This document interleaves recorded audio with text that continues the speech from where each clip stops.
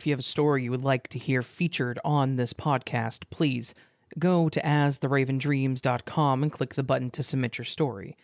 Also, if the platform you're listening on has the option to rate this podcast, please consider doing so. And thank you.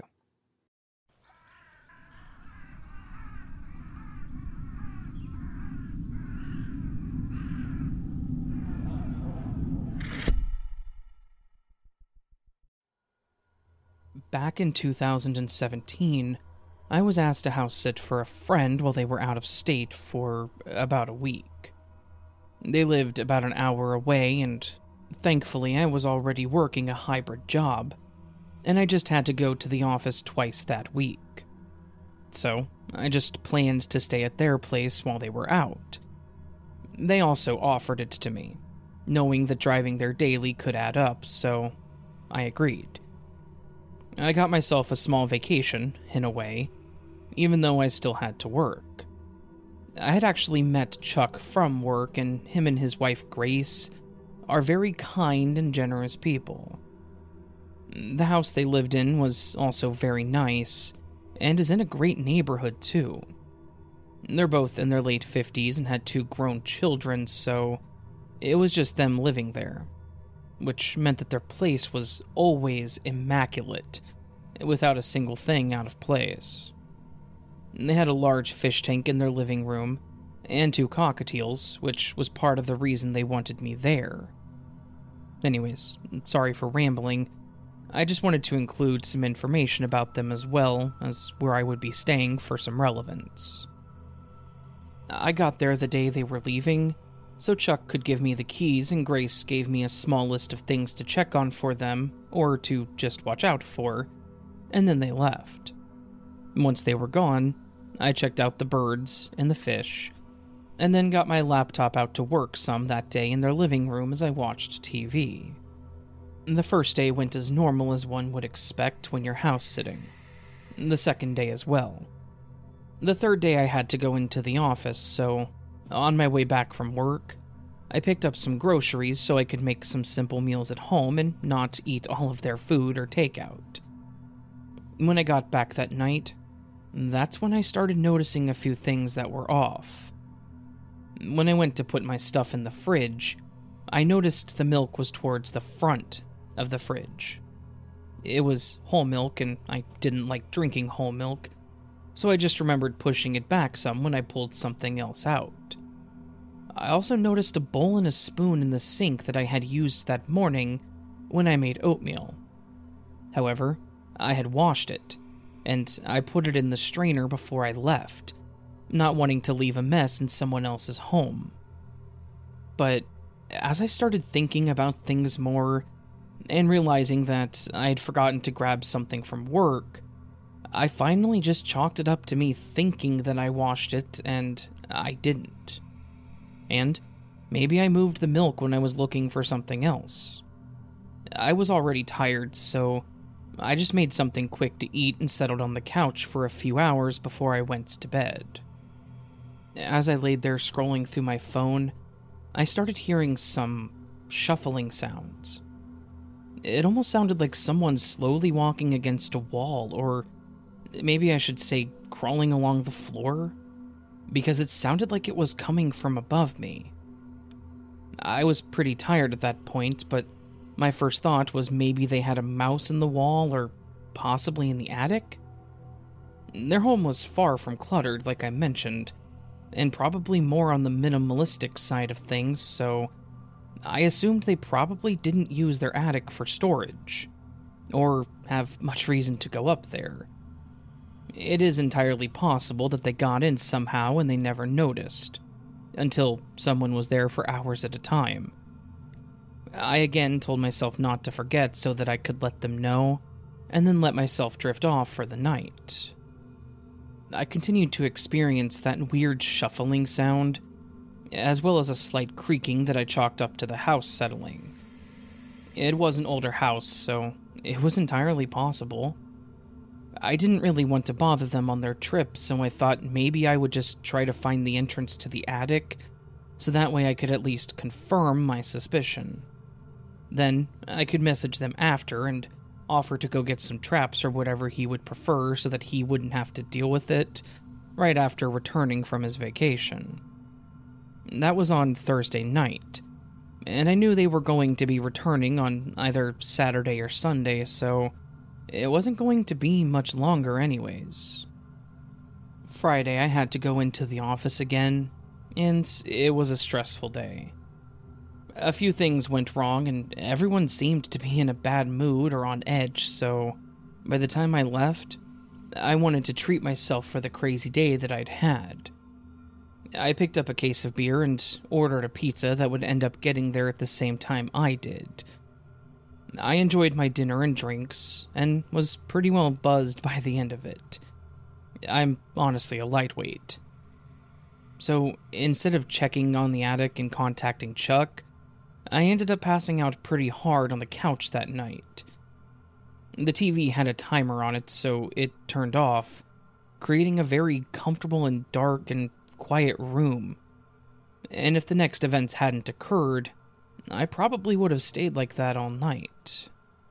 I must have been in that state between being asleep and awake when I heard a sound so subtle but so out of place.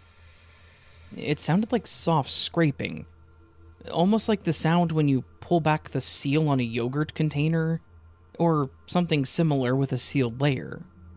Sorry if that sounds confusing. Anyways, this caused me to fully open my eyes as I laid there as quietly as possible, trying to grasp what I was hearing. When the noises continued with the sounds of drawers being slowly opened, followed by subtle scraping sounds, I knew that what I was hearing was real, and I was going to have to confront it. It was clear that there was somebody in here with me. The sound was coming from the kitchen, which was on the other side of the wall. I didn't have a weapon on me, so I tried to slowly look around the dark room for anything I could use that looked intimidating. That's when I spotted the slight silhouette of the candle holder on the coffee table. It was a thin and long tube, basically that came off the base, so I slowly and quietly pulled it off and pulled out the candle.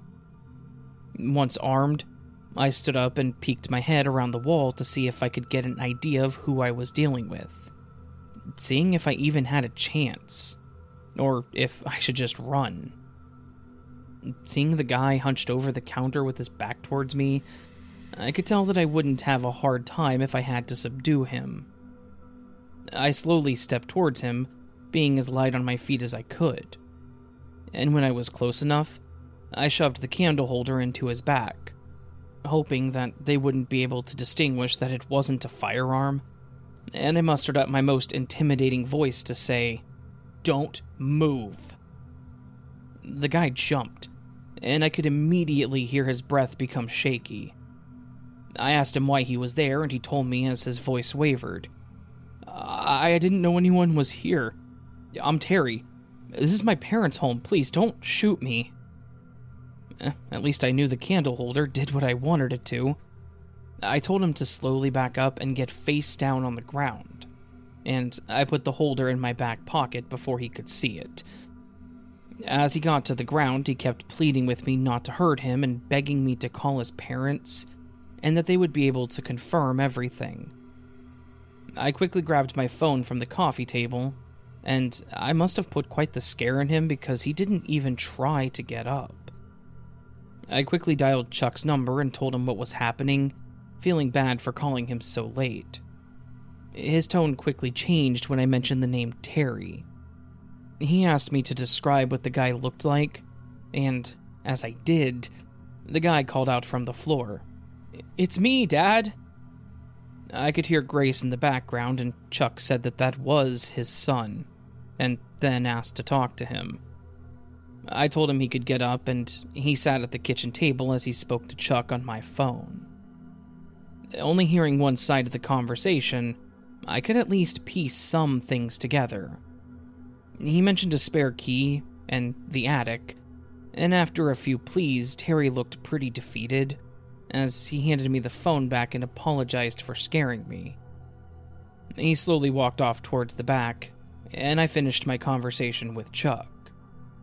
He apologized for his son and asked that I not call the cops, but to give him an hour or so to get his stuff, and that he would be leaving, but then mentioned to make sure I got the key from him before he does leave.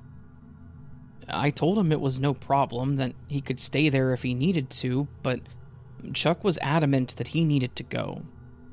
It was his place and his son's, so I had no right to say otherwise. I told him I would make sure it all happened, and we hung up. Shortly after, Terry came back into the living room, and I was now sitting on the couch, groggy with the lights on. He gave me the key and once again apologized for scaring me, as he thought that I wasn't home, or was at least in the spare bedroom. He admitted that he had been using the key to come and go when they weren't home, and that he helped himself to the food. He didn't go into detail, but he did say that he messed up, and that he'd been staying in the attic without their permission. I shook his hand, told him no hard feelings, and then told him he could take the yogurt that he had already started eating, and another one if he wanted. And he laughed and then thanked me for them, and then he left. After calling Chuck to let him know he was gone, I fell back asleep. This time, in the spare bedroom. When Chuck and Grace returned, Chuck explained to me how Terry had gotten into some pretty bad stuff, and they let him move back in while he got back on his feet. Instead, he stole from them, and other things, so they had to kick him out. Apparently, Terry had made a copy of his key before giving it back to Chuck, and he'd been sneaking back in while sleeping in the attic. He said that he has since gotten professional help, and is doing much better, but man, that was a crazy week for me. I went from thinking I was going to have to break it to my friend that they may have mice in their walls, to actually dealing with an intruder, only to find out that he was harmless and actually my friend's kid. He didn't really talk about his kids much, so I didn't even know what he looked like. I guess I was relieved that he wasn't just a stranger there with malicious intent, but at that moment, I was still pretty terrified, even if I didn't show it. I'm sure I could say the same for Terry, too. I haven't had to stay overnight to house sit somewhere since, but when I do just have to check on the house, I kind of do a once-over, just to make sure that I am indeed alone.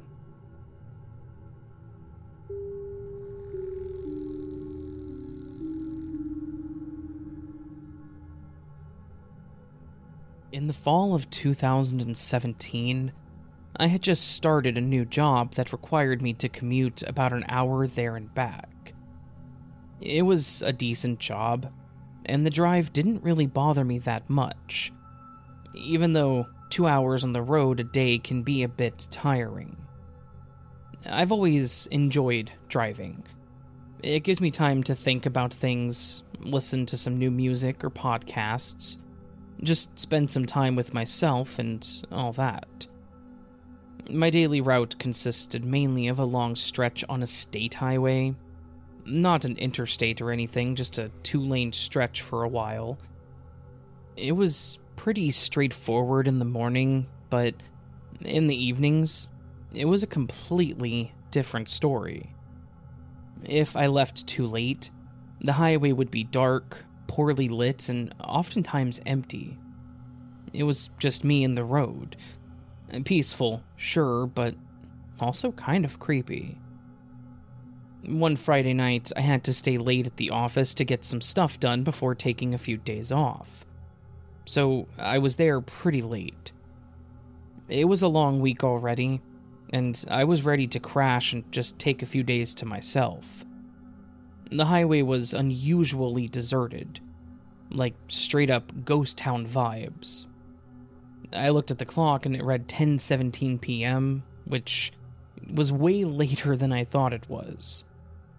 My car's headlights were pretty much the only source of light cutting through the dark highway ahead. Now, I don't scare easily, but I've seen enough horror movies that start on empty roads at night to feel that chill up my spine. About halfway through the drive, I was just cruising at speed, enjoying the cool air and belting out some of the tunes, when my eye caught something. It was one of those, oh hell, is there something in the road, and do I need to swerve to miss it kind of moments. Which quickly turned into, that's a car sitting across 2 lanes with its lights off, and if I don't swerve, I'm going to hit it. When that clicked, I immediately shifted over to the left lane to not hit the car.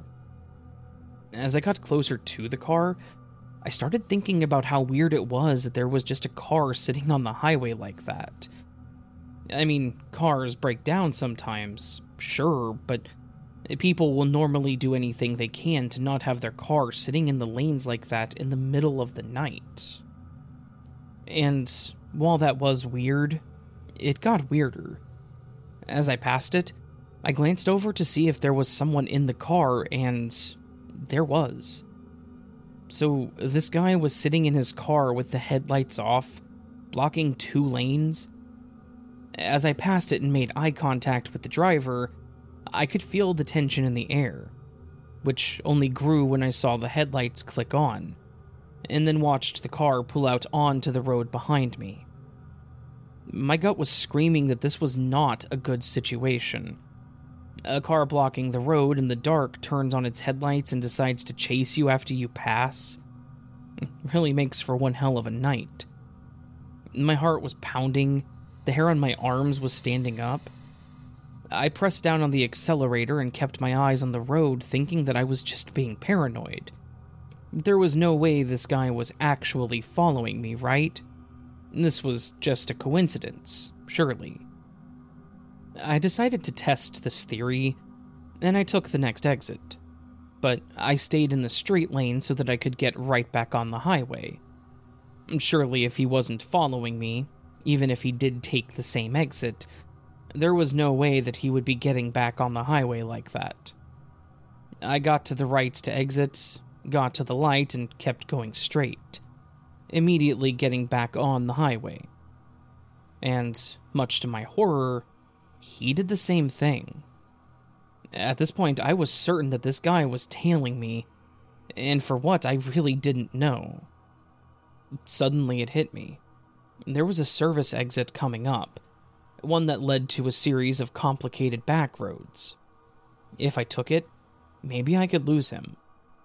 With seconds to spare, I swerved to that exit. My tires screeched, and I almost lost control of my car. I looked back, and I saw him swerving quickly as well.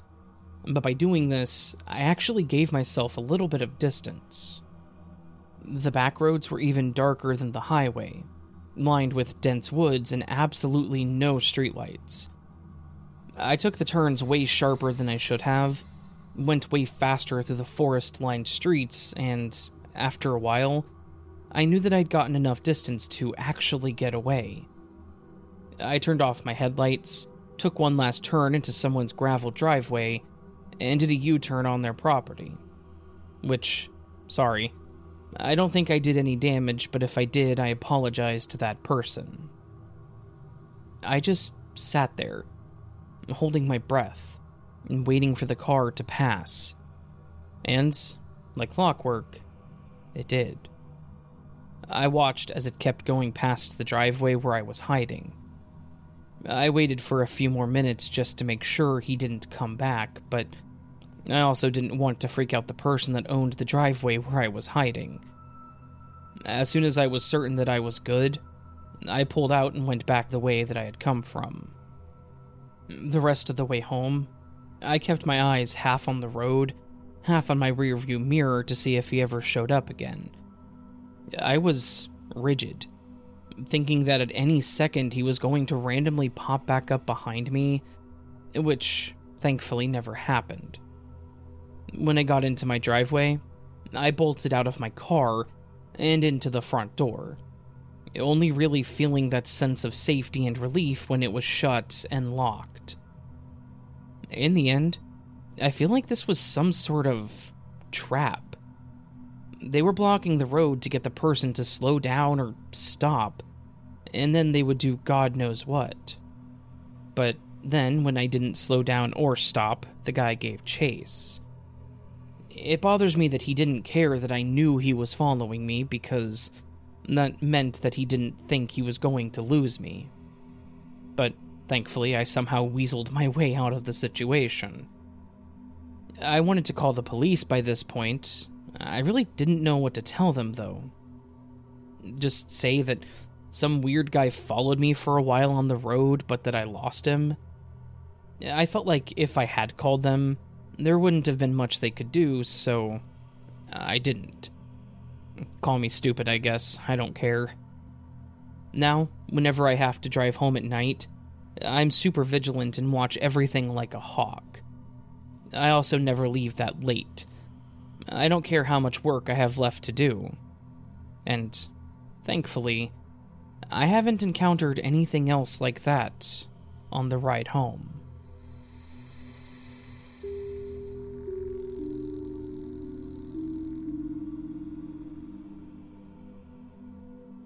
Okay, so, hi. My name's Leia. And this story is about the store that I've worked at for the past 3 years. And, over time, I've learned a lot of things about the background. Plus, things happening to me and other coworkers. Everyone's name will be kept out of this, as well as the store's name for privacy. For starters, the building is about 40 years old. It's been 2 different stores over that time. The man that built this building had a son with some mental issues and had passed, but apparently used to stay here as a place to live. Myself and my coworkers in our back room have kind of snooped around, I guess, and we found multiple rooms on top of our meat department that, as far as we know, none of the workers know what they lead to, or what's in them, nor how to get to them. We also found a room with old meat grinders in it, which, okay, that's normal, but in the top of that room is a crawl space that leads to a room with a chair, a hole in the wall that, to me, would act as where an AC would go, and old labeled alcohol. But that doesn't explain the other 5 rooms that we can see across the top. The owner now, plus management, didn't know they were there, and they refused to acknowledge nor look at them, which is weird in itself. Basically, what's bringing all this to a head is that here lately, the more we've been finding, the more the store is feeling like we aren't as comfortable as we have been. The past few weeks, we've been getting more and more activity and feelings of anxiety. Of course, we always have the little noises of things settling in the store, but personally, things I've heard cannot be passed as that. It's always when we close and all get into the office to talk or calm down. I've heard our meat machines give the first startup sound, sounding like cooler doors are closing, bags falling off of shelves, and checking but nothing being there. Coworkers have explained that being in the back room alone, they feel something staring at them from where the unknown rooms are. We all see things out of the corner of our eyes and pass it off, until sooner or later we share that we've had this feeling or happening. Tonight was a good night the whole time we were open. As soon as we close, one of us had to finish mopping, so we were all waiting around and messing around as well. I love my coworkers personally, so I thought it would be funny to scare the coworker that was mopping. I did the first time pretty good. The others wanted me to try again a different way, and I made it about halfway to where I was hiding and watching him for a little bit. I watched this poor boy walk to our back room doors, look into the dark window, stare for a little, and jump back. He proceeded mopping away from the doors on the side of our dairy cooler. A box of muffins fell off the complete opposite side of our aisle, and again this poor boy just said, "What the hell?" Now, I was going to scare him, but that scared me enough to leave it alone. He gets finished, and one of our other coworkers reminded that we needed to get his drinks from the back room's cooler. He refused to go back there with us. We didn't think anything of it, as he has autism, and we have a very big understanding. He does not like to go to the produce section with the lights off, which is completely understandable. You have to walk through it to get to our back room, so me and my manager friend for that night went back there to get them for him. We went back there, phone flashlight shining. I get in the cooler and grab his drinks, and we're about to leave, laughing, playing around. Earlier today, I found a service bell around in our back room. I didn't think much of it. We have like 4 of them. I'd sat it by our meat department, and me and the manager both hear the bell going off. I personally am a very get-out, panic-later person, so all I did was look at her wide eyes and asked if that was for real.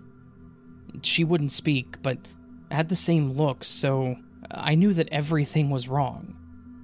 We heard the bell a second time, and then right after that, our pallet jack, if you have too much weight on it, makes a popping noise over and over. That's exactly what we heard. But to me, there was no way that someone could get those back to back, and if they did, they were currently sprinting toward us. So I panicked and ran out, the manager following on my heels. I genuinely cannot decide if all of this was paranormal, or if some things have actually just been hiding overnight in the store. Everyone but the head manager has admitted to feeling weird or having something happen. We just can't figure out why or what is happening, or which realm to blame it on. So if any of you have any ideas of what this could be, or what we should try to feel more comfortable, please let me know. And thank you for reading my story. I love your work so much. Thank you.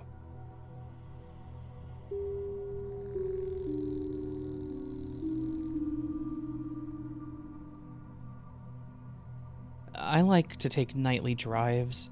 It helps me clear the BS of the day. Just looking at the passing trees, shortly illuminated by the passing of my headlights. I like to look into the darkness ahead and just let my mind disappear. A lot of the time, I put on a set of spooky YouTube stories, like yours, or a podcast to keep my brain going. I've done this every other night after work for the last 4 years, in 2 different towns and 3 different houses. And not one time have I had a single encounter like the one that I'm about to share. I got out of work particularly late that night. Normally I would leave at 6, but I ended up leaving at 8:30 due to some unforeseen work issues. I debated whether or not I should take my night drive like I was planning, or just go home. I usually only drove for about an hour, so I wasn't used to driving at around 9 p.m.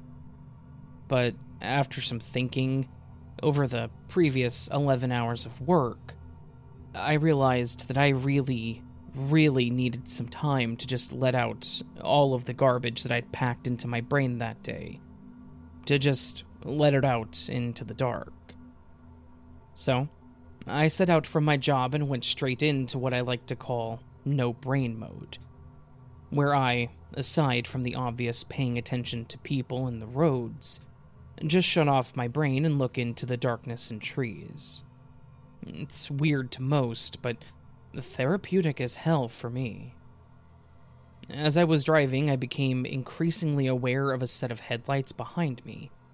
Not unusual, only problem was, the car had their brights on, so it was blasting searing light into my eyes by bouncing off of my rearview mirror.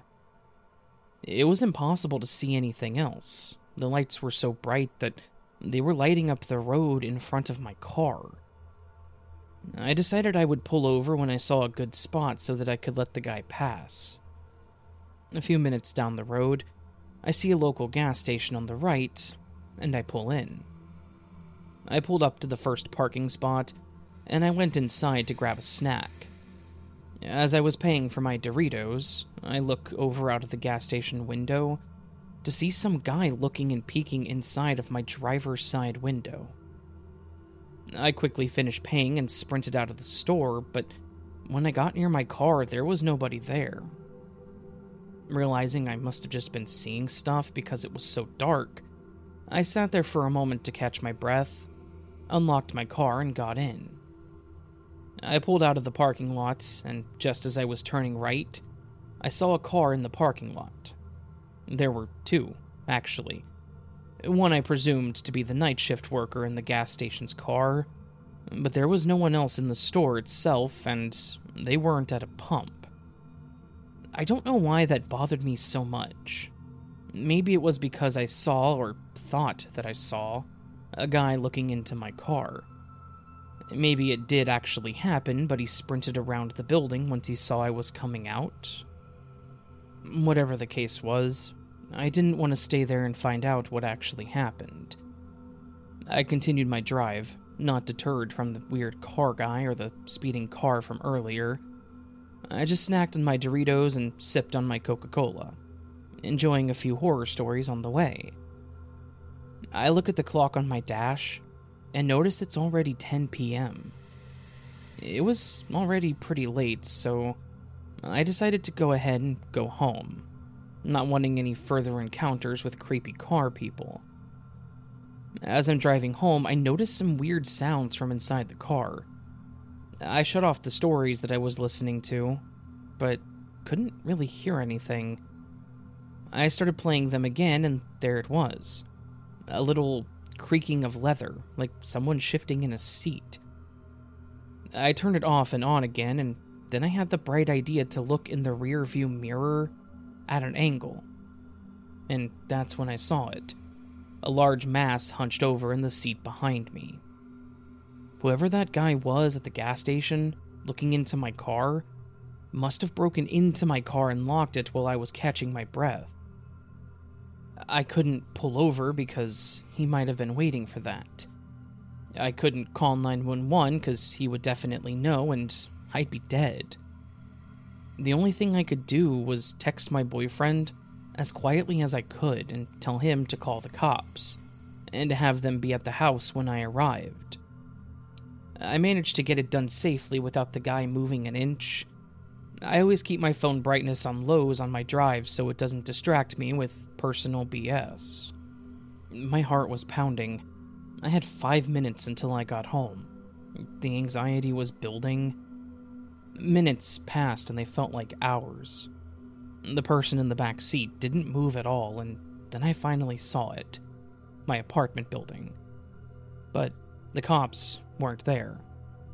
Either they were on their way, or worse, my boyfriend never got my text.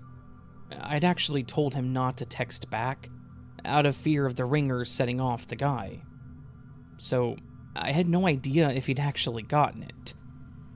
I had to bite the bullet and hope that he had something planned, or that I could run quickly to my apartment before the guy could grab me. Just as I pulled in, my boyfriend comes around the back of the staircase holding a baseball bat in one hand and phone in the other.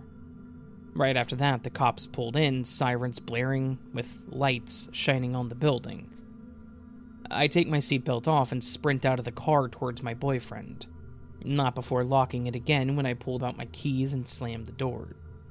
The cops got out, and I screamed at them that there was a man hiding in my back seat. They tried to open it, but I did hit the lock, so I had to unlock it with them with my key, and as soon as I did, the guy sprinted out of the car on the other side, not getting very far before getting tackled by one of the officers.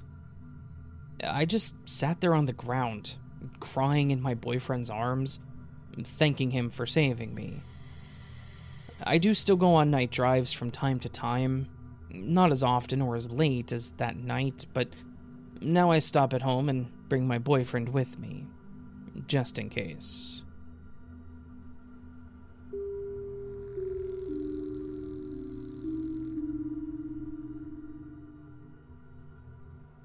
This occurred at the last place that I lived about 4 years ago.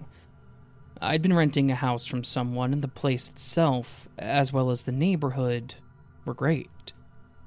Everyone got along or kept to themselves, so no one bothered one another, and I enjoyed it. In fact, I was asked by my neighbor across the street to house sit for him while he was away for a few days for family matters. Greg was a cool guy, never gave off any weird vibes, and also never complained when I had parties with friends and family in the past. We never got too crazy or loud, but I did apologize when someone parked in front of his place. He was kind and said that we could even use his driveway if we needed, as long as we told him in advance. He had a garage where he parked his car, and I rarely saw him leave, so it made sense. Anyways, he asked if I could make sure his cat, Lucy, had food and water, to water his yucca that he had in the kitchen, and just do the normal checkups around the place while he was gone. And I agreed. He offered to pay me, but I declined. He lived across the street, so it wouldn't cost me anything to walk over there and be a helpful neighbor in return for the times that he's helped me. Before he left, he invited me over to walk through his place and gave me some basic instructions, as mentioned above. Even though I knew Greg, I'd only ever been in the doorway in the living room, so going in, I see his house looked pristine, and everything had its place. From the little knickknacks on a nearby table to the potted plant rotated to cause the plant to twist and curve perfectly into the start of an arch. It looked very homely and inviting. The first day went as normal. I got off work and went over to feed Lucy. She was also a very affectionate cat, so I spent a little extra time there petting her and playing with her before I left. That evening, maybe an hour or so after leaving, Greg texted me asking how things were and jokingly asked if Lucy was causing trouble. After responding with something simple, he mentioned that since she loved attention, I was welcome to spend as much time hanging out there with her as I wanted, and even reminded me where he kept her treats. It was kind of an awkward conversation, to be honest, as I was a full-grown adult. Maybe I was just being mean, but I didn't think I needed permission to pet a cat that I was watching. I thought maybe it just came through awkwardly in text, so I responded with something like, "Okay, thank you," and let it be. The next day I went back over before I started dinner, and my boyfriend called while I was there. We talked on the phone as I continued my task of caring for the cat. I mentioned needing to take a shower after dinner so I could sleep in the next morning, and my boyfriend tried being flirty with my comment. Just trying to give an idea of what happened while I was there and what was spoken out loud. So, after I finished there, I went home and enjoyed the rest of my night. But while I was making dinner, I got another text from Greg, again checking in. He followed it up with another weird statement, though. He said I was welcomed to use anything in his home, including his bathroom, to take a shower if I needed to. Again, I thought that was weird because I lived across the street, not hours away. I had no reason to use his bathroom like that. I again just thanked him and left it at that. The third day, my boyfriend was staying the weekend at my place, so he came with me to take care of the house. We both played with Lucy while we sat in the living room chatting. Again, my boyfriend was getting a bit hands-on, but that was normal and all in good fun, but we did stop since we weren't in my place. After locking up and returning home, I was greeted by another message from Greg. This time, he said he appreciated my help, but that he didn't want any strangers in his house. I found the statement odd, as it wasn't like I was throwing a party at his place or something, so I just told him I understood and that it had only been me just to keep the peace. He seemed to question me about it, but then let it go. But that was what set alarm bells off for me. My boyfriend noticed the change in expression, so I showed him the message. He immediately suspected that my neighbor might have a camera somewhere, which would explain why he saw a stranger, which was my boyfriend. I didn't understand why he wouldn't just say that when he texted me, but I just let it go. If all went well, I would only have to do this for a few more days anyways. The next day, I went over there in the morning alone, and as I watered the plant, I started thinking about the weird conversations I'd had with Greg, and how my boyfriend suspected there was a camera. My initial thought was that it was out front, but then I became suspicious about him possibly hearing or seeing me in the living room. So I decided to test it. I rubbed my arm and mentioned to myself out loud that I needed to get more lotion. I finished there and went back home to my waiting boyfriend. Then my suspicion was confirmed, as I got a response from Greg directing me to where he keeps his lotions and creams if I needed some. I immediately became freaked out. Why would you have cameras and mics deep inside your home like that? I could understand at the door. I have a Ring camera myself, but if you didn't trust the person enough, then why ask them to watch your house? I told my boyfriend what happened, and he agreed that it was weird, and he became pretty protective of me as well. Thankfully, I only had a day left, so I figured I would push through it, and decline to help in the future if I was going to be so heavily watched. My boyfriend, however, said he wanted to go with me regardless of what he said to make sure I was safe. It was sweet, but I told him while the cameras were weird, they weren't going to hurt me. But he was adamant. He said he felt like he needed to go even if he just sat outside while I went in, so I agreed with this plan. So, while he sat on the bench in the front, I went in to take care of things one last time. While refilling Lucy's water bowl, something caught my eye. There was a spoon in the sink. I hadn't used any of his utensils. I had no reason to, so why would it be there?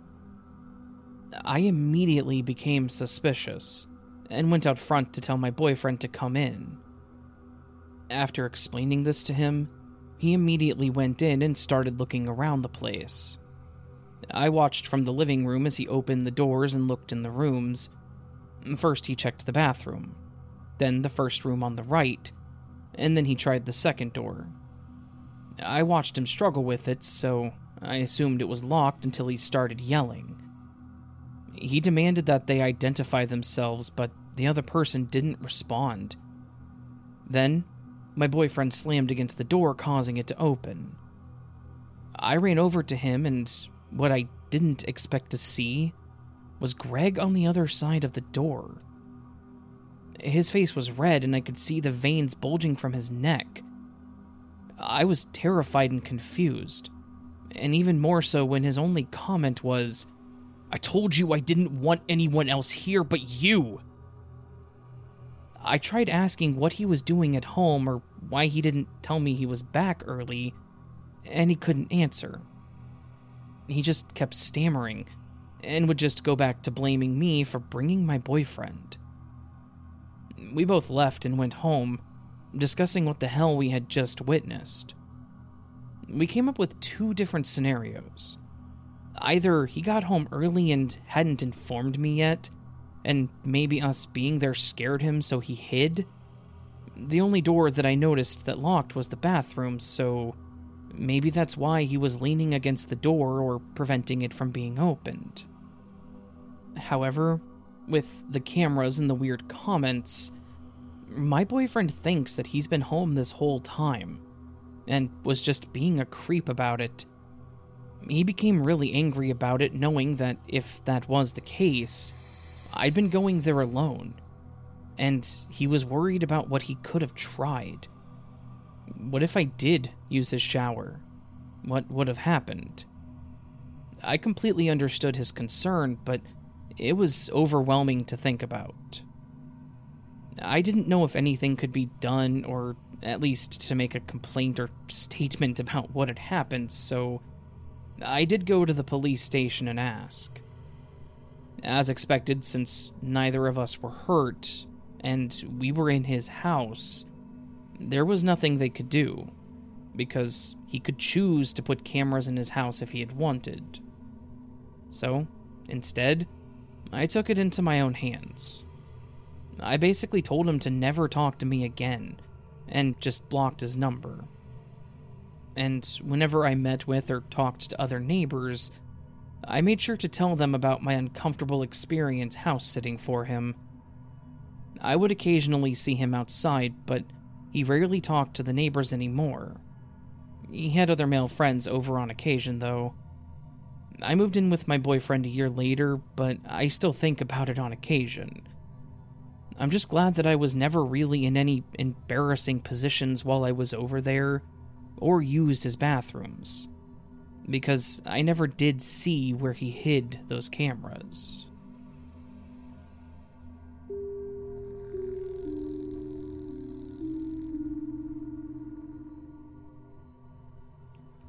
I'm a nurse at a palliative care unit in an old hospital.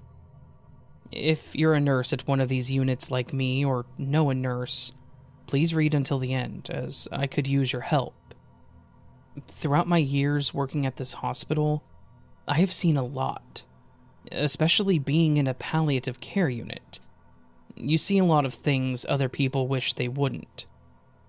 For some of us, at some point, we have to just accept things as they are. The unit I work in has 9 beds in 9 different bedrooms, all spread along a long corridor. At the start of the corridor is the lift, and coming out of it, you would find the cleaning room on your right, where we keep all the cleaning equipment and products, and the nurse's room on your left, along with the entrance through the stairs. Because of the building and patient safety, and so we can access the other floors easily if in need, the administration forbade us from locking the stairs doors. This isn't ideal, because some of our patients, in their delusions, can go across our room's door unnoticed, and will be a danger to themselves. So, we always keep the doors closed by tying a bed sheet around the door handles to keep them together. This is important so you know why what comes next started out so strange. The nurse's room is where we'll spend most of the night shifts, doing all kinds of activities, including resting and actually sleeping. Usually late at night, my routine would include checking on all of our patients, checking on all the doors and windows to make sure they are all locked properly, checking on the doors to the stairs, and then spend most of the night checking patient files. This night in particular, I had finished with my rounds and was checking on all the cameras, when my nursing auxiliary came into the nurse's room. She asked me if anything else was needed, or if she was okay to sleep for a while. I told her she was fine to go to sleep, so she took her shoes off, laid down with her back to the room and me, facing the wall, and went to sleep. I was reading a new patient's file who was coming into our unit soon to know what to expect, and how to behave around him, when I started hearing footsteps walking up and down the unit's corridor. At first I ignored them, thinking I was just tired, and that my ears were playing tricks on me. It wouldn't be the first time. As they persisted, though, I started wondering what was going on. I took another look at the cameras, but each and every one of the bedrooms and corridor feeds seemed completely normal. The steps, though, kept coming all the way to the nurse's room, stopping about 2 steps away from showing at my door, and then turning around and walking back all the way to the opposite end of the corridor. I waited to see if anything changed, but when it didn't, I stood up to go check. And that's when one of our patients, the one in room number 7, started calling us frantically. The auxiliary nurse was still asleep, so I walked carefully out of the room, peeked out of the room, and looked around. There was nothing there, and the footsteps had stopped, so I rushed to the patient's room. When I got there, he was shouting frantically, huddling against the bed's headboard with what seemed like renewed energy, shouting at me to tell the man in the top hat sitting on the chair in the room to go away and leave him be. Usually with patients like these in a state of distress, we just go along with their delusions to calm them down. If there are nurses watching, which I hope there are, you'll know what I mean.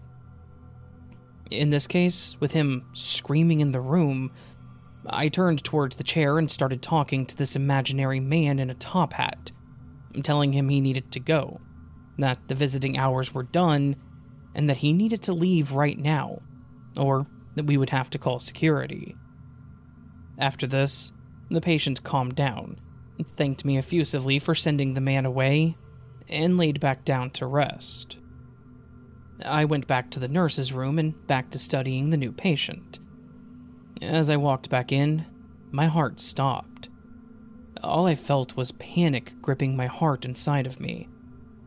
As I stood there not knowing what to do and looking at the surveillance cameras, there was a big shadow standing right in the middle of the frame of the camera that was recording the end of the corridor, right in front of the bedroom that I had just been in.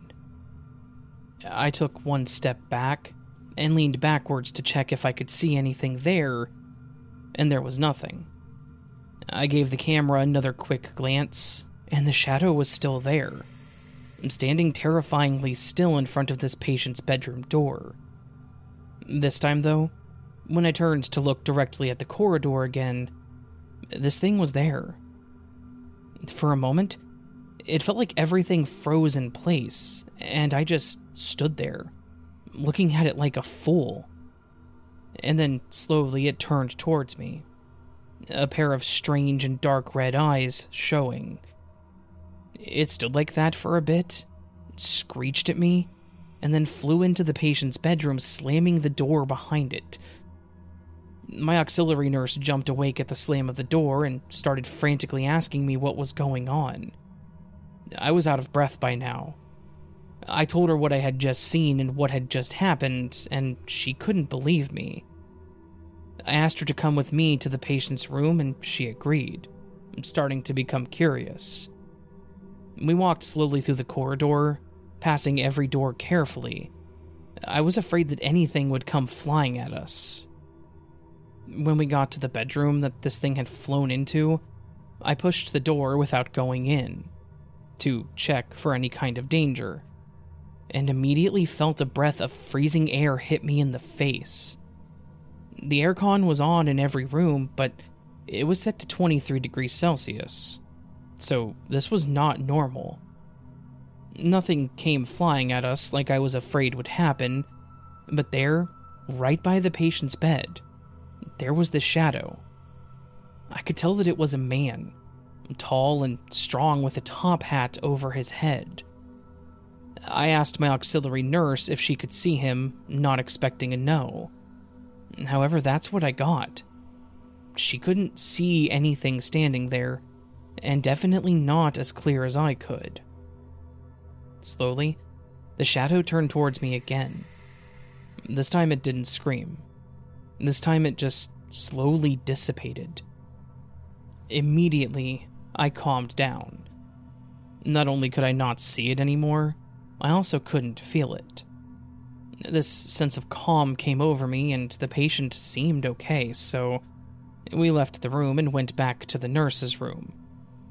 My colleague went back to sleep, but I didn't rest until I checked the rest of the units to make sure everyone was safe.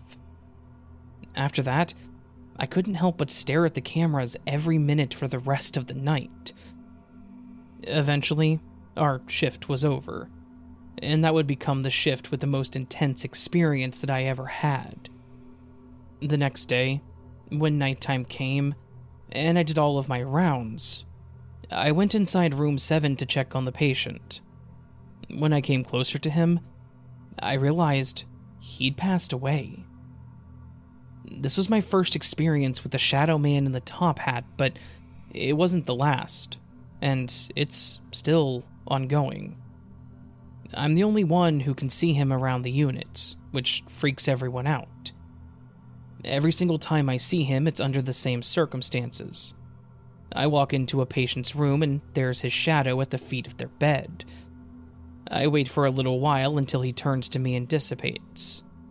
Around 1 or 2 days later, the patient passes away.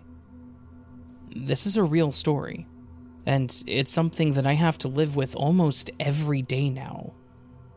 I'm not sure if this thing is killing people or announcing their deaths, but if you are a nurse in a similar unit or know someone who is, please share this with them and comment what you know about it.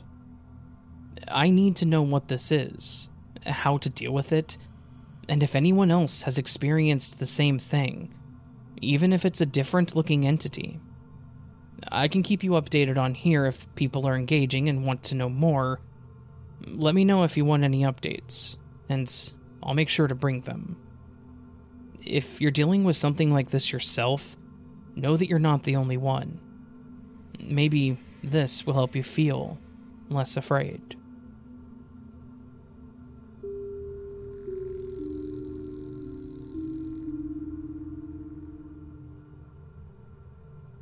I have a story that's pretty intense and honestly shakes me right to my core when I think about it.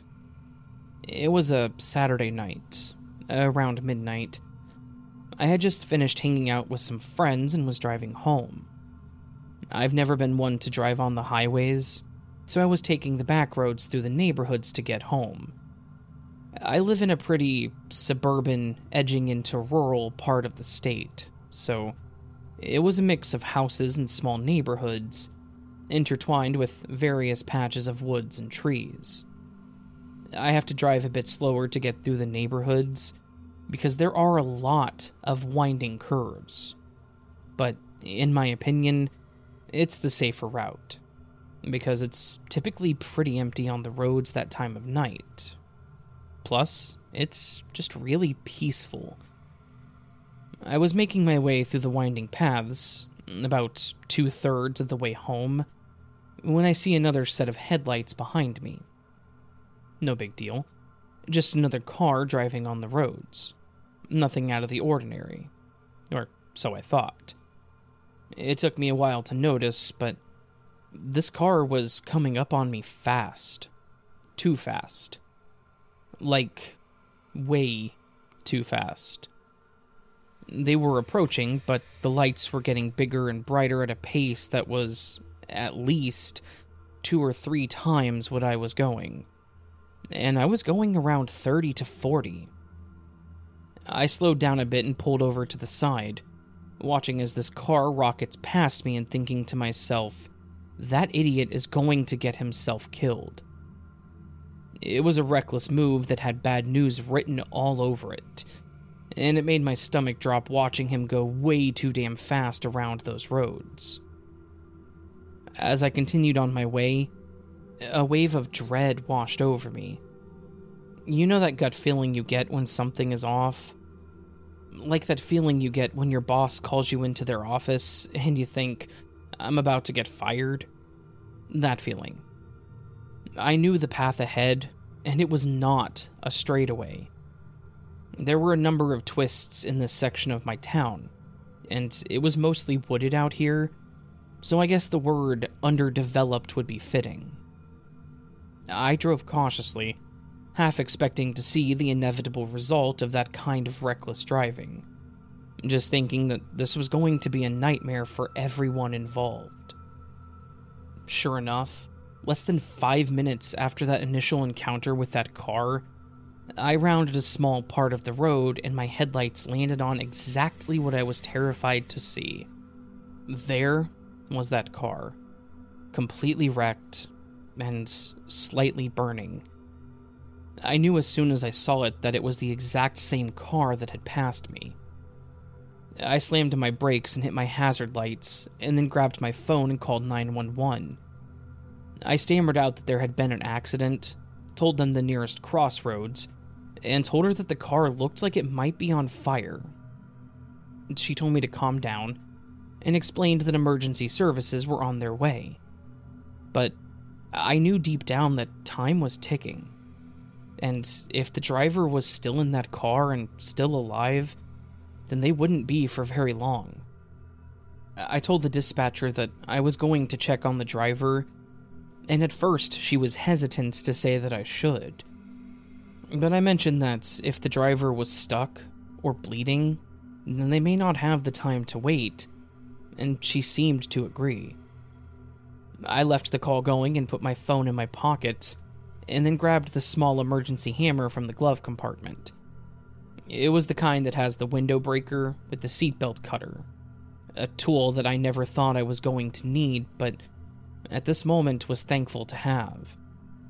I ran over to the car and realized that the fire was definitely starting to catch on the ground, as well as the vehicle itself. The car was so badly damaged that it was nearly unrecognizable, but my gut was telling me that I needed to help this person, that if they were alive, then I needed to do something. I circled to the driver's side, shaking but determined. I was able to make out the silhouette of a man in the driver's seat, but he was out entirely. My heart sank at that moment, thinking that I was too late. I put my hand on his shoulder, and I started to talk to him in a loud but calm tone, asking if he could hear me. It took a few moments, but he did eventually open his eyes and slowly came to, asking what had happened. I was honestly shocked that this man was still alive. I asked him a couple of questions, mostly about if he could feel his legs, move his toes, things like that, and he told me he could. He was talking, able to move all of his body, so I knew that I needed to move forward with helping him out.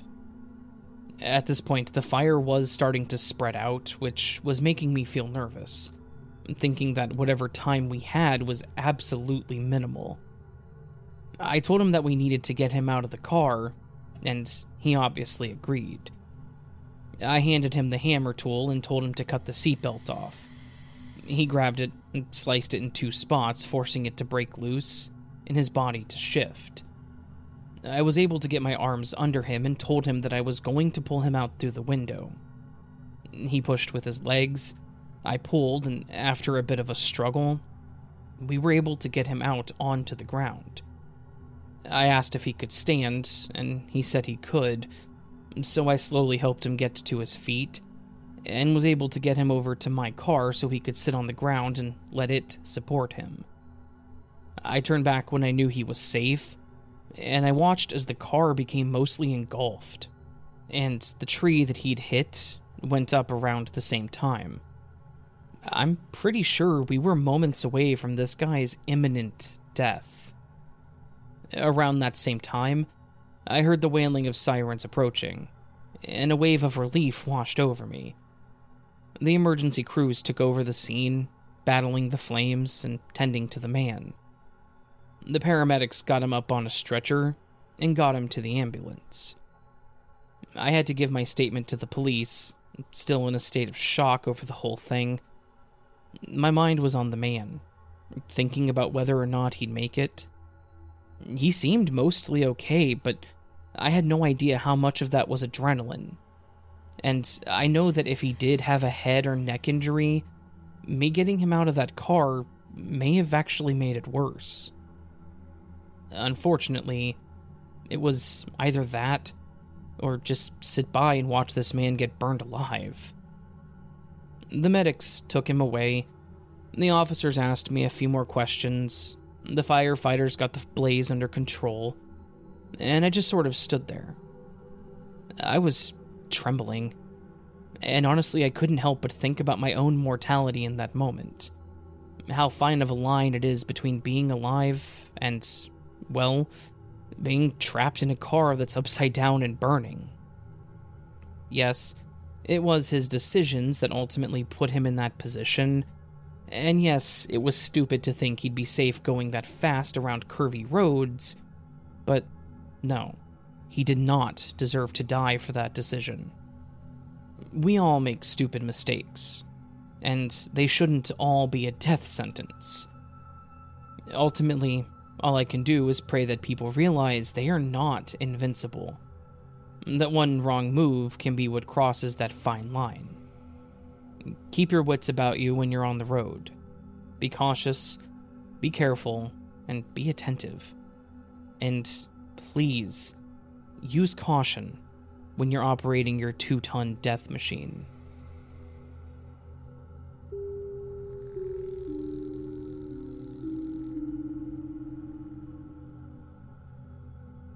Frankly, I'm not sure if this is even the right place to post such a thing, especially due to the name of the subreddit, which in this case was r/the truth is here, but this has been on my chest for quite a while now, so I'd appreciate it if you could hear out my vent and give your advice.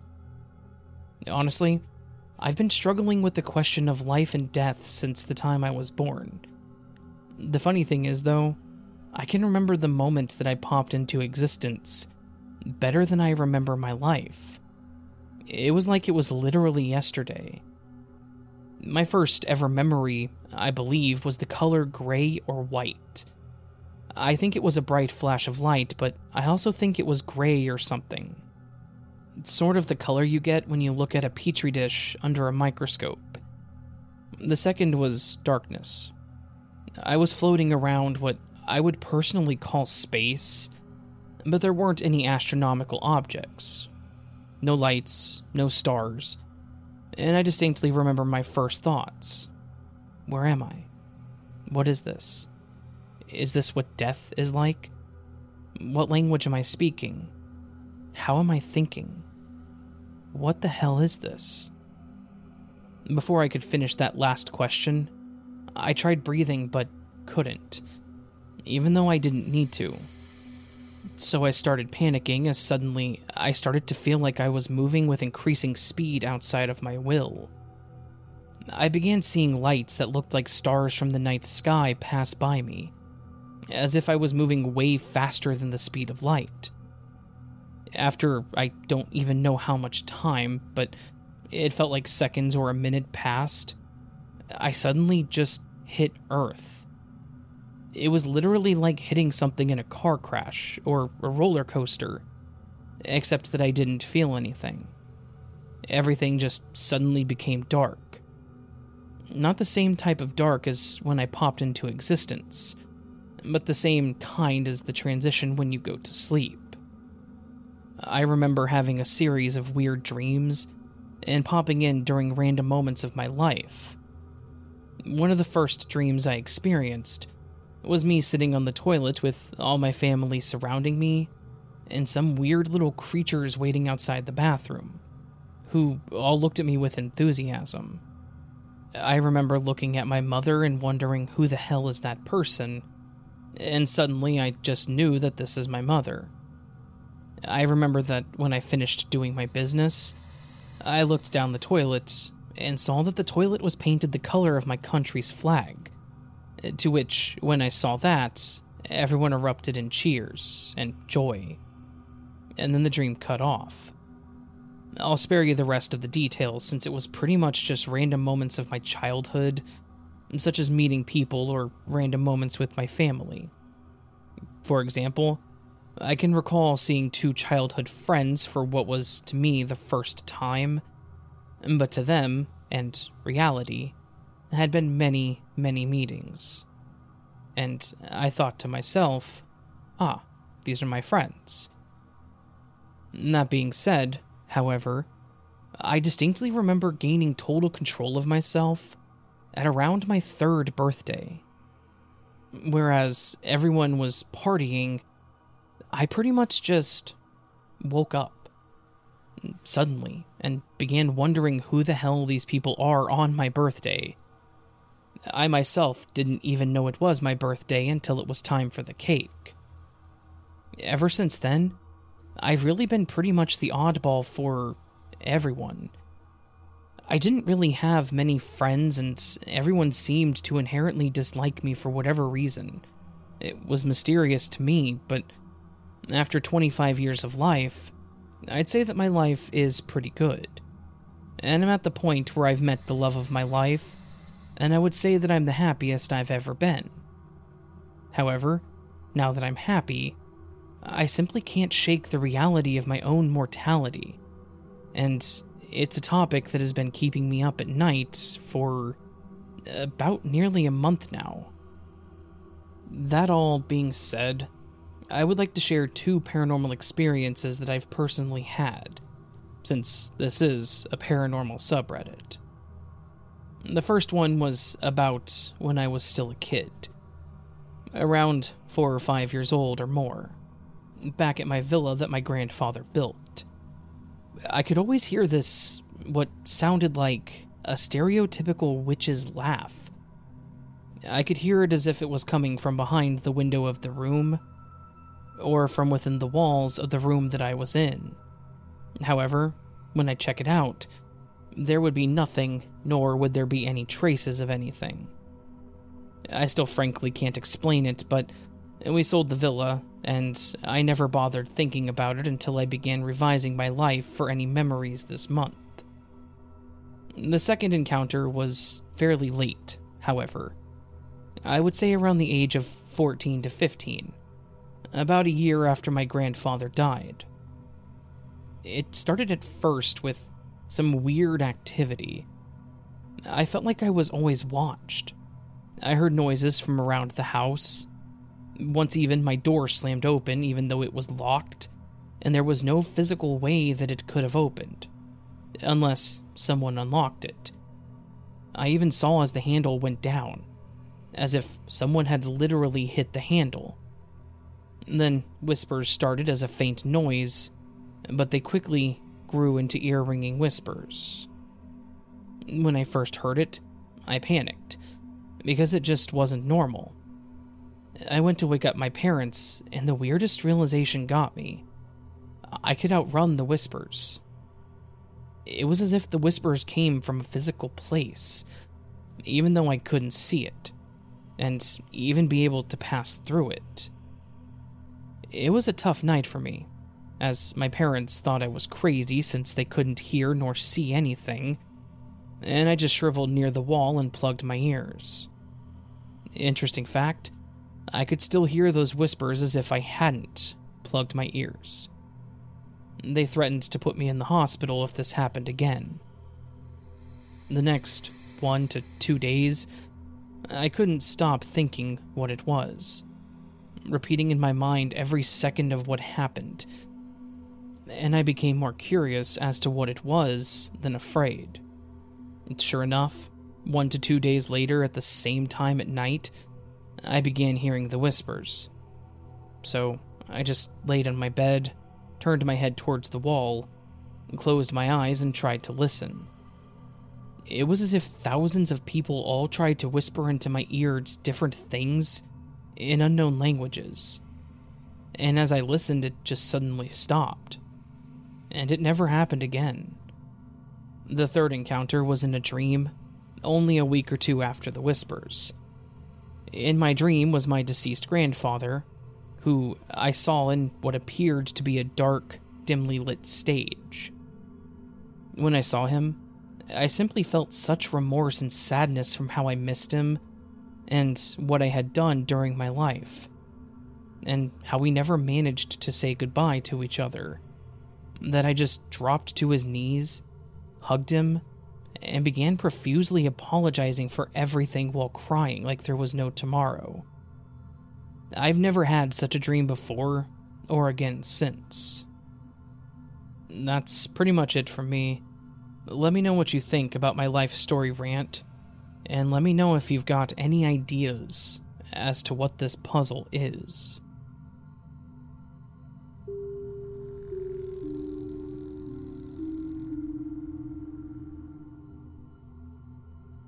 When I was 18, so back in 2005, my mom was giving me a ride to work. My car had been impounded for something stupid, and I had to wait 30 days to get it back.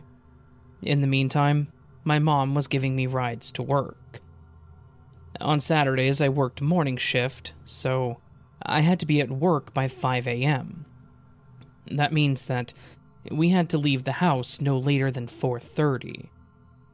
It was still dark outside, like pitch black and very cold. That morning, as my mom was driving me to work, from a distance I could see a figure getting ready to cross the road, basically jaywalk in front of us. As we got closer, I could see that it was a young girl. I thought to myself, damn, caught her doing the walk of shame, huh? She had no shoes, a long white shirt, like she was wearing a man's white tee. It was big on her. It looked like she had no pants on, but you could barely see that she had these short jean shorts under her large shirt. Like the kind that used to be pants, but she cut herself to make into shorts. She wasn't wearing shoes. My mom started talking crap in Spanish. Like, what kind of girl walks around the streets at this hour dressed like that? She was now walking in the middle of the street, super slow, to the point that my mom had to stop like 10 feet away from her because she was now in the street blocking us. When my mom stopped the car, the girl came to a complete stop, but wasn't facing us. She was facing in the direction that she was crossing from my right to left. As now we were close, I could see that her skin was a real bluish gray, and her hair was black. It looked wet and tangled, like she had just gotten out of the shower. My mom was about to honk at her when she slowly turns her head to look right at us. Her hair was covering her face, and she looked like the girl from The Ring. The part that I will never forget was that she moved her hair out of the way, and she had no face. Like, nothing. It was just all smooth, like Slenderman. No eyes, no mouth, no nose. It just looked smooth. My mom started to have a panic attack, and I literally felt my heart drop. I now was focused on calming my mom down. The girl looked at us for like 2 to 3 seconds, and then just took off running. It didn't move at irregular speeds, but now it was active. I'd never seen anything like that in my life, and to this day, my mom and I cannot explain what that was. I guess I'm sharing my story in hopes that maybe someone else has seen something similar. Something with no face.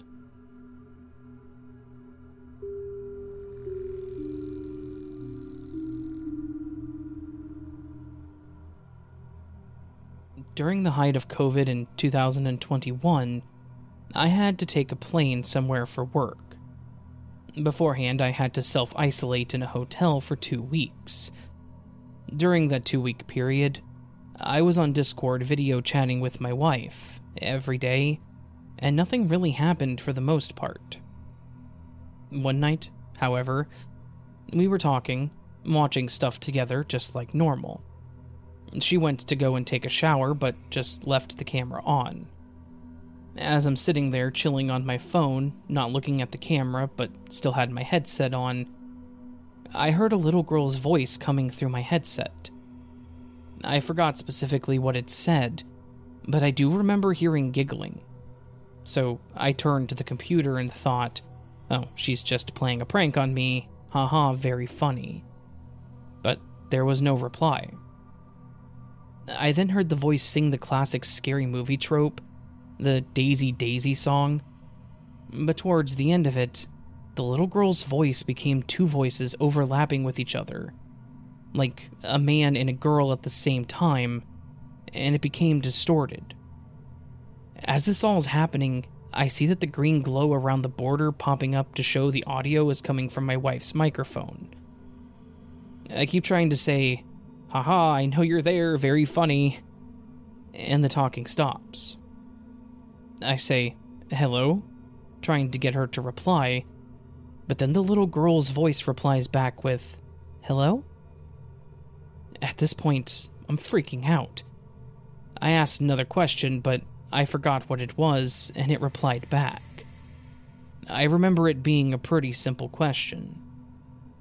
After that, I remember the little girl saying, "Look behind you," and then laughing. Obviously, at this point, I'm peeing my pants. I did one of those scary movie reactions where I turn around super fast, but nothing was there. Now my wife comes back from the shower. I see her come out of the only hallway we have in our small apartment, so there's no way that she was at the computer. No way that she used a soundboard, which I don't even think she's even heard of what that is before.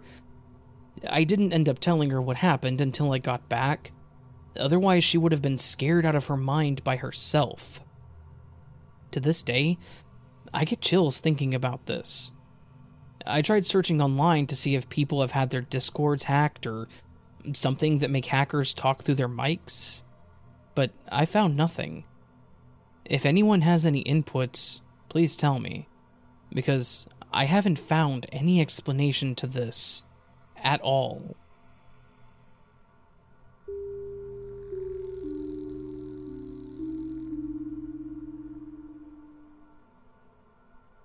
I have a story that I wanted to share with you from back when I was a kid.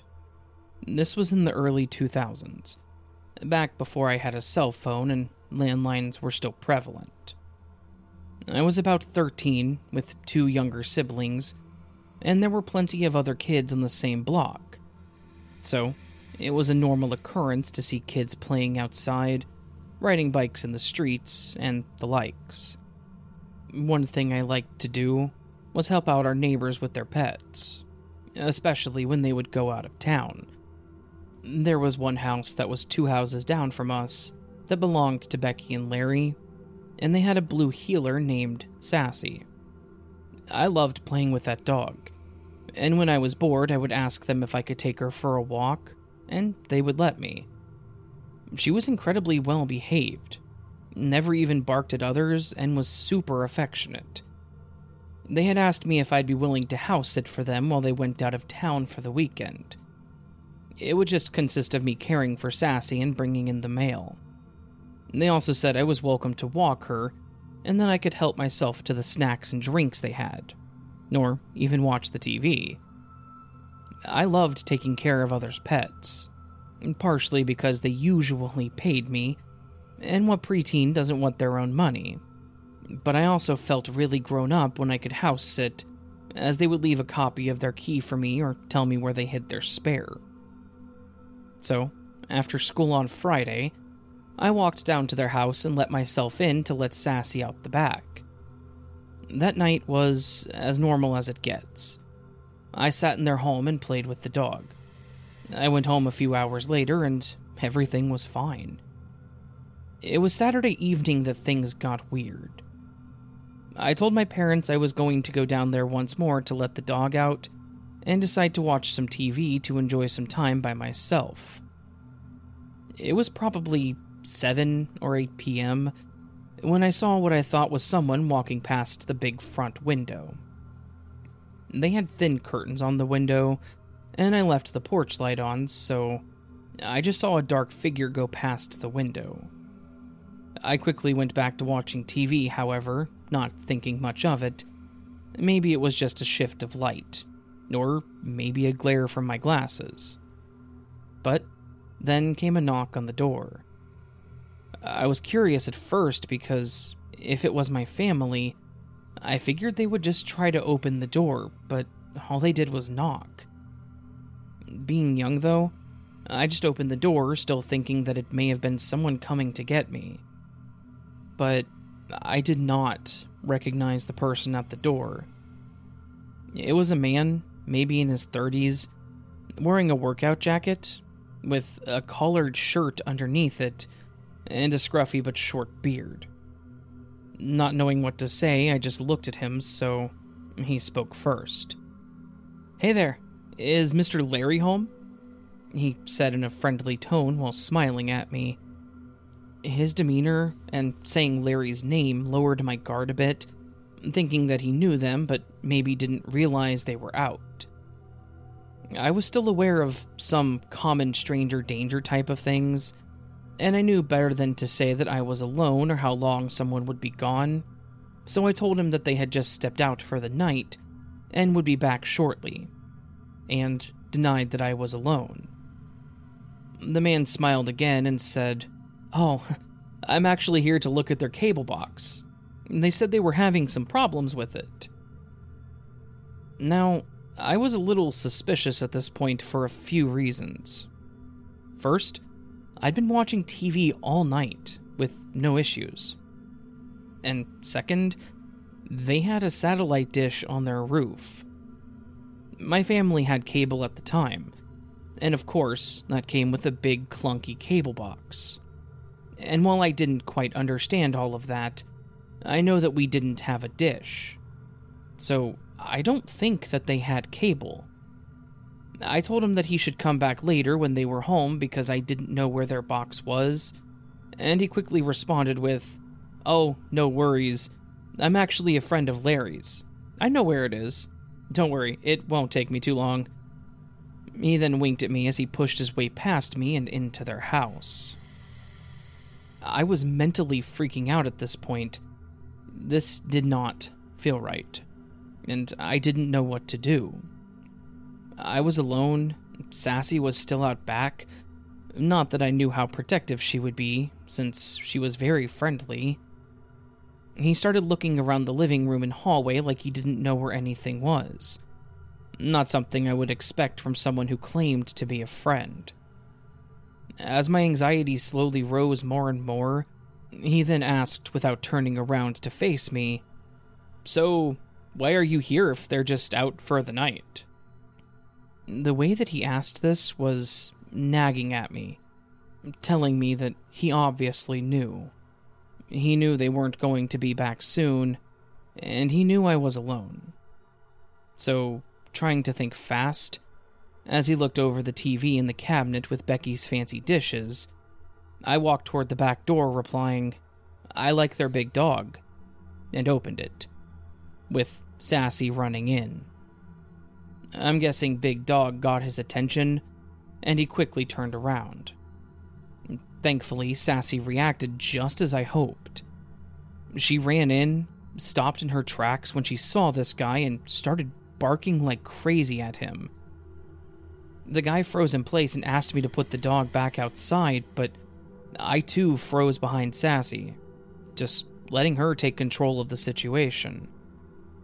The guy slowly walked back towards the door, started stammering to say something, before he finally just left. When he was gone, I ran to lock the door as Sassy moved the curtains with her snout to look out and continued barking.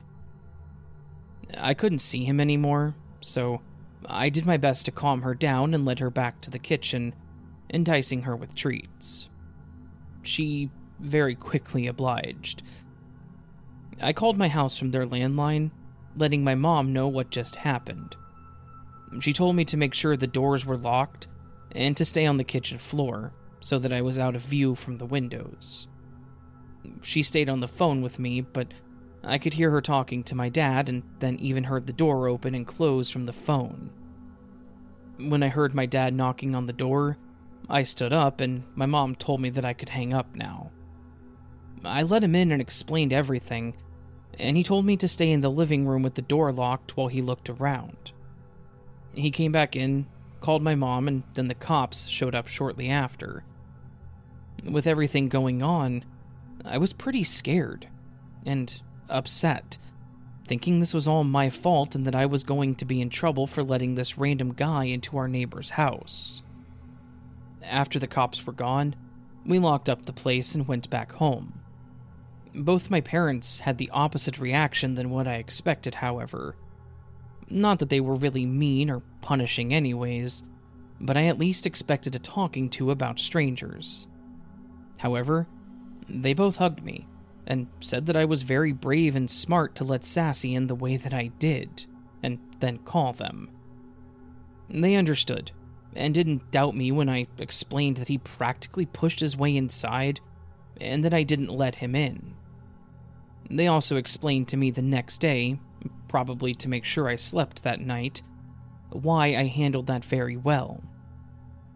When my dad came to get me, my mom called Becky and asked her about the guy. They confirmed that, 1, they did not have cable, so they did not call for maintenance, and assured that they wouldn't do that when they knew there wouldn't be anybody home, and 2, they didn't recognize anyone by the description that I gave. Mom then called the police at that point, and we talked to them from there.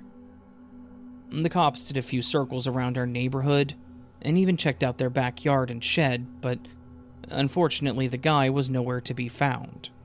And they never did.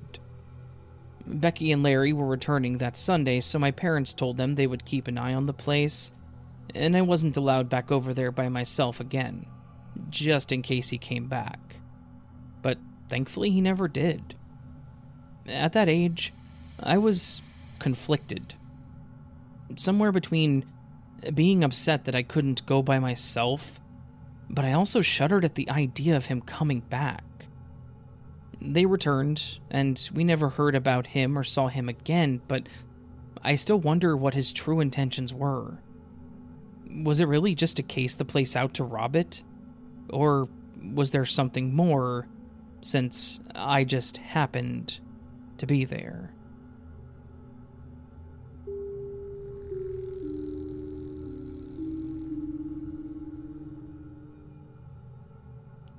I usually don't like driving at night. It gives me the creeps. You can't see anything, and it's when all the weirdos and crackheads like to come out to play. This time around, though, I really didn't have much of a choice. I was driving home during a road trip alone. Normally I would stop somewhere for the night and sleep in the back of the RV, but I was only a state away, and only a few hours from home, so I decided to stay awake and keep trucking till I got there. I stopped at a few gas stations, grabbed some snacks and food. I didn't really like stopping at fast food places too much on road trips, since it's a lot of sitting around and driving. I didn't want to gain a ton of weight. But I was pretty hungry, and the journey was almost over anyways, so I decided to stop at the next fast food place that I saw, which was a McDonald's, and just grab some chicken nuggets. Now, this was around 2 a.m., so basically there was only a car or two in the drive-thru, and almost nobody inside.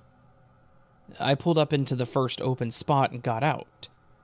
When I opened the door to the McDonald's, that familiar smell of salt and oil hit me like a ton of bricks, and I realized that I hadn't eaten anything substantial for almost the entire day. So, I got a large meal instead of just the nuggets. Too hungry to wait until I got to my car and eat, I sat down at one of the booths and started digging into my food. A few minutes go by, and I'm munching on my french fries, and I notice a broad, burly man walk in. Flannel, big beard, friendly enough face. He actually tipped his hat to me as he walked by the counter. He ordered and grabbed his food and sat at the table across the restaurant from me. I finished my stuff and went to the bathroom to take a leak before heading back on my journey home. As I'm leaving, I made a mental note that the guy wasn't at the table. The food was also cleared, so he probably just scarfed it down so he could get back on the road like me. But when I got outside, I saw the man on the side of the main road with his thumb out. Not a car in sight. I don't know why I did it. Maybe it was just how tired I was, or how kind his face looked. But I yelled over to him asking if he needed a ride. His face lit up, and he trotted over and started shaking my hand, thanking me profusely. He got into the RV, and I asked where it was he needed to go. He said a place called Lakeside Farms, which was actually a small community of houses not far from my own. I told him that was only a 10-minute drive from where my community was, and that I was willing to take him all the way home, which, from where we were, was at least 3 hours on foot. again, his face was kind and grateful. So, we buckled in and we left. We talked for quite a bit about what we both did for work, where we were coming from, movies, comics. He had interest in a lot of the nerdy stuff like myself, which you wouldn't glean at all from his lumberjack style of clothing. About halfway through the drive, I finally felt comfortable enough to ask how we ended up 3 hours away from home without a car. Well, I was with another guy, but he ditched me on the side of the road because of a stupid argument we got into. That was back about 20 miles the other way. Been walking ever since. The McDonald's was the first thing I'd seen in hours, the man said. And then I asked, not a single car stopped for you the entire time? Son, you are the first kind face I've seen since before that argument. I was shocked. Well, I'm glad I can help. At the time, I was thinking of how well it was going, how I should do things like this more often, how it felt kind of good to help someone out that was in need. I'd seen multiple hitchhikers on the side of the road in the many road trips that I've been on, but never once has I stopped, because it was pitch black outside. But something about this man just made me feel like he couldn't hurt a fly. Oh, how wrong I was. We were about 10 minutes out from where his community was. I told him I would take him right up to his house if he wanted, but he said no. That it would be weird if I knew where he lived.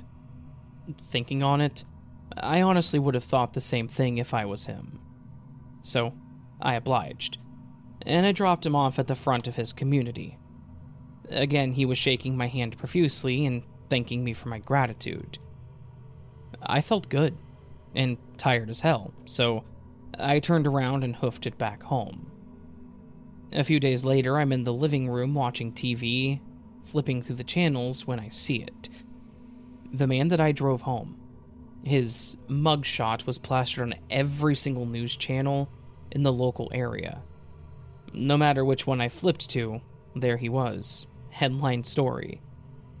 It was said on April 22nd, which was just a week ago, he and his roommates were on a road trip out west, and they got into an argument. The friend ditched the man, leaving him stranded at a gas station in rural Kentucky. The man made it home on the night of April 25th, which was the night that I picked him up, and then proceeded to slaughter his 2 roommates, injuring the third, who barely escaped with his life and ran straight to the police. The man was actually still at large.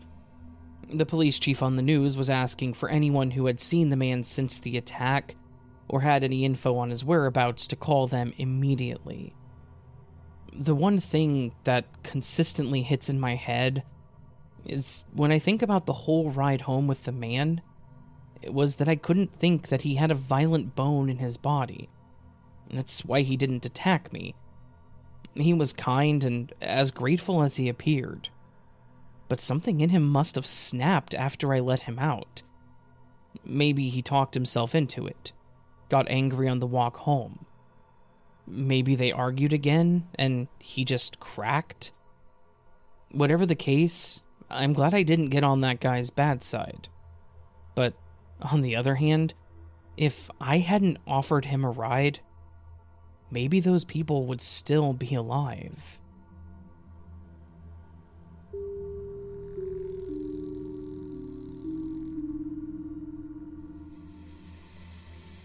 Years ago, around a decade back, my friend and I were part of the same Marine Corps Reserve unit. The distance to our unit from my place was a good 2.5 hours. One particular day, we were required to report early. To save time, we decided that I would stay at his place, situated halfway between my home and the drill center. After a night of barracks cuts and a couple of beers, my friend, looking a bit troubled, confided in me about an unusual problem with the house he was renting. He believed it was haunted by a ghost. I, being a skeptic, couldn't help but tease him. But his response was not what I expected. He looked me straight into my eyes and uttered, "It's a damn cat." He recounted incidents where he would wake up to see the cat lounging outside his bedroom. Each time he would leap out of bed to catch it, by the time he would reach the doorway, just 5 to 7 feet away, it would vanish. I laughed it off, attributing it to his imagination, and decided to crash on the living room couch. The stillness of the night was interrupted when I felt something brushing against my hand, which was dangling off the couch. As I peered down, I was met with the sight of a cat affectionately rubbing its head against my hand. Panic set in as I realized I was paralyzed, the dreaded sleep paralysis. While my body was immobile, my willpower drove me to make tiny movements. In a desperate attempt to prove its existence, I managed to grip the cat's face with my index finger, trying to nick my finger on its sharp tooth. Suddenly, the cat wrenched free and darted straight through the living room wall. The moment its tail disappeared, the paralysis lifted. Frantically, I inspected my finger. While there was no visible injury, I could faintly feel where the tooth had pressed against it, and there seemed to be a slight discoloration. The next day, still bewildered, I narrated the previous night's events to my friend. I may never know the truth of that night, but part of me is convinced that I held onto a ghostly feline, even if just for a fleeting moment. The most uncanny thing, it behaved just like an ordinary cat. To this day, this memory remains etched in my mind. This blend of reality and the supernatural challenged my beliefs and perceptions.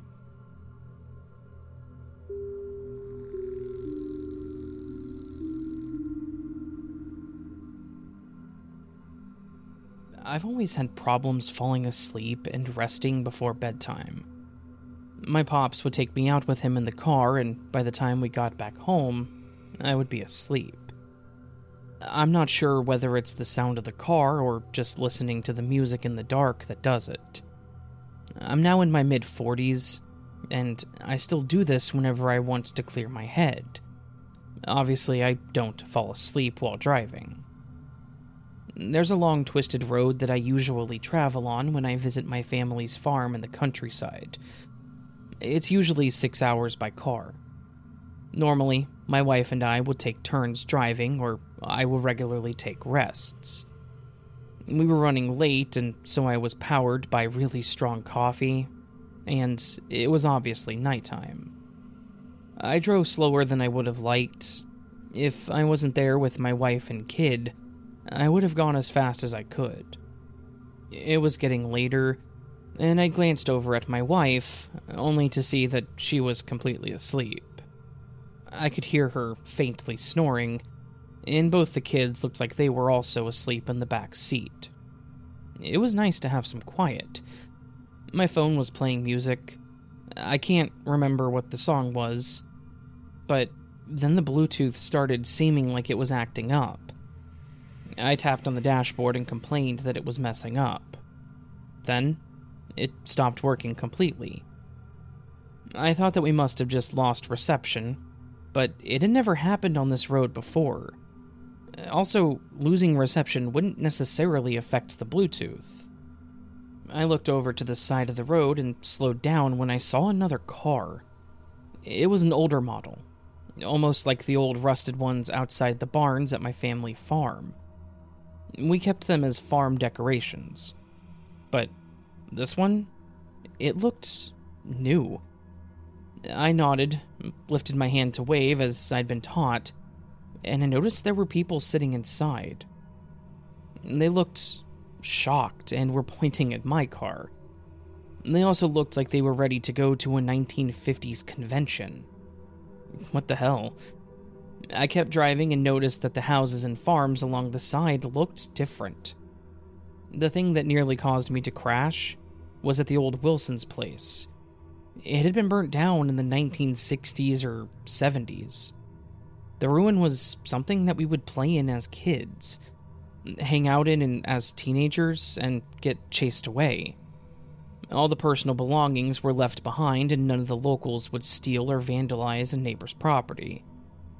Most of the family died in the fire, and the remaining family couldn't handle being near it, so it just sat abandoned. But it was there. I reached over and tapped my wife's arm, and then a little harder, but she wasn't waking up.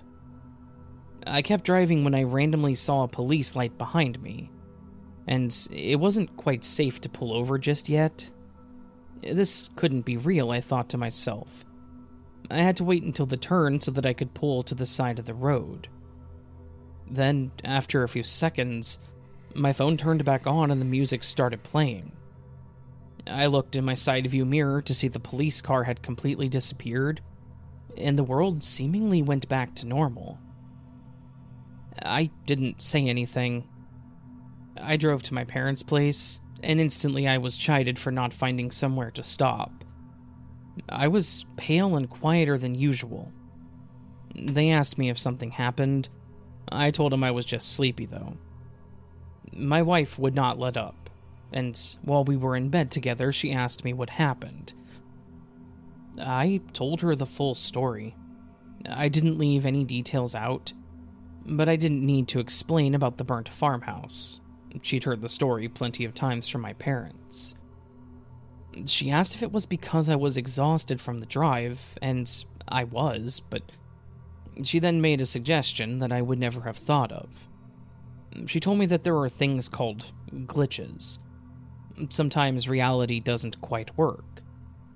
Either we briefly traveled back in time, or I was somehow part of some kind of memory. Or I was so sleep-deprived that I went to the 1950s and a cop was trying to pull me over. Raven, I've listened to your channel and I've been described for 2 years now, and I would like to know if any of your listeners can tell me what they think happened. It's never happened to me since, and I've driven along that road at least 20 times since that incident, with no issue. From what I know, no one else who has driven on that road has experienced what I did. And unfortunately, due to some privacy reasons, I can't give the name of the road without potentially telling people where my family lives. I do still enjoy going for those late-night drives, though, but they really don't relax me like they used to.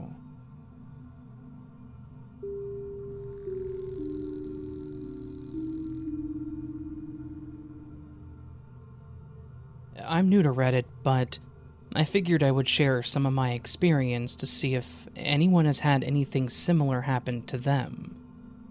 I'm a 35-year-old male and currently live in Phoenix, Arizona. I'll try to make this brief and go over a few of my experiences. The first time I can remember anything like this happening to me, I was probably around 15. My family was in the process of moving into a new apartment. Not much was left in our old place besides the essentials, my bed and television. I had decided to stay the night by myself so that I could watch the basketball game. Everything that night seemed the same as it always had. I remember watching the game and opening one of those family-sized Doritos bags. I set the bag down after I ate a few chips, and a few moments later, the bag flew halfway across my room. I picked the bag up and went back to watching the game. I didn't think much of it that night. Maybe I didn't want to think about it at all. At our new apartment, the only thing strange that I remember seeing would be out of the corner of my eye.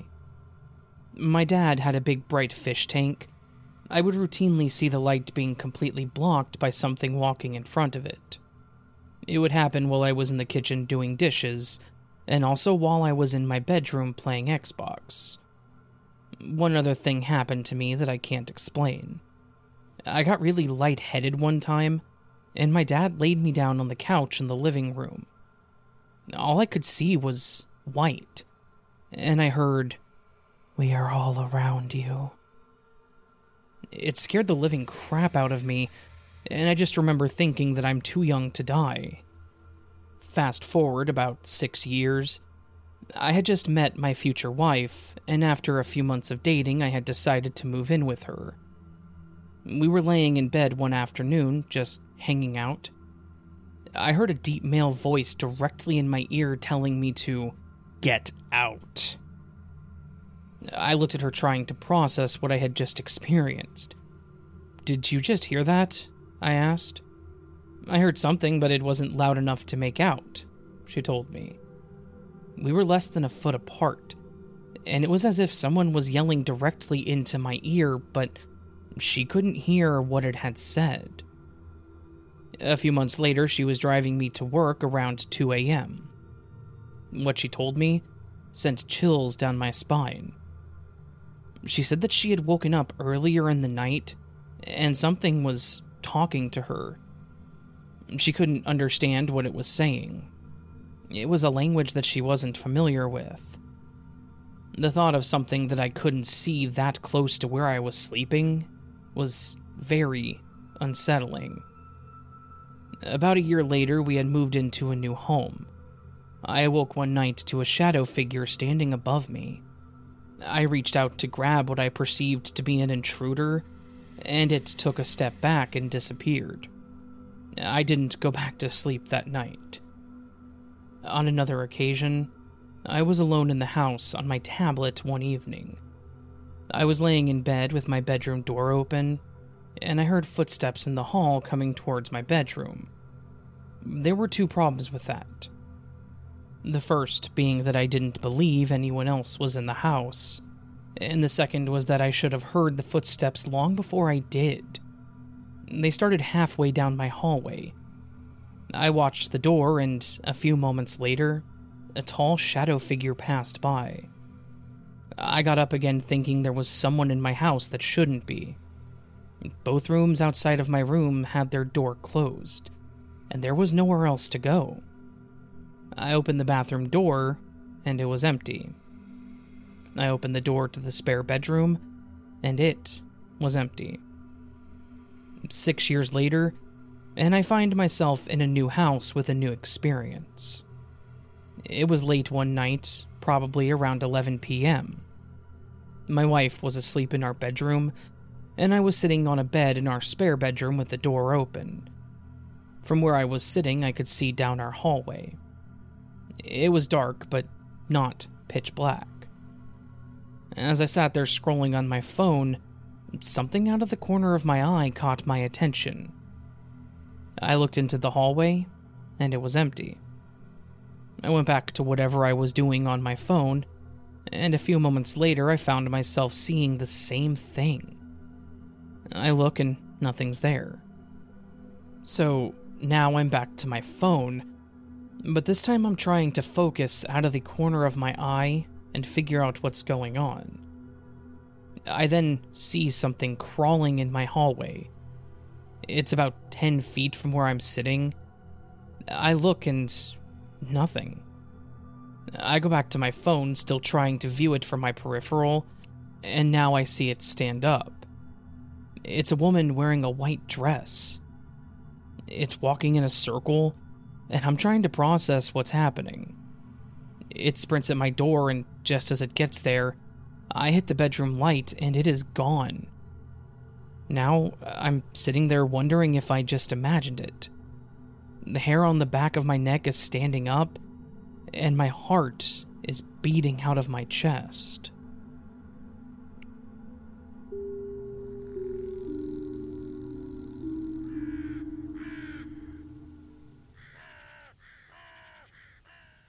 Hey there, friends. I hope that you enjoyed this collection of scary stories on this episode of the As the Raven Dreams podcast. If you did, make sure that you follow the podcast on whatever platform that you're utilizing. And if the platform you are on has a rate the podcast option, please consider doing so. Those ratings push the podcast into the algorithm, and we all know how the algorithm controls everything, so yeah. I also do have a Patreon. If you go to patreon.com/astheravendreams, you can support the channel further. For as little as $1 a month, you can get early access to all of my content in audio format. The content's a little different as it's based on what I upload to my YouTube side, but it's the same stories. Just in different collections of stories than how they're presented here. Speaking of stories, if you have one you would like to submit to me, please go to astheravendreams.com and click the button in the middle of the screen that says Submit Your Story. Now, these stories are mostly sourced by listeners, so let's keep the podcast alive. If you've got one, I'd love to read it. Anyways, friends, I hope you're all having a beautiful day and a lovely week. And I hope I see you again very soon. But until then, remember you're loved, you're valid, you're important. You're the best you can be, never forget it. And until next time, much love and sleep well.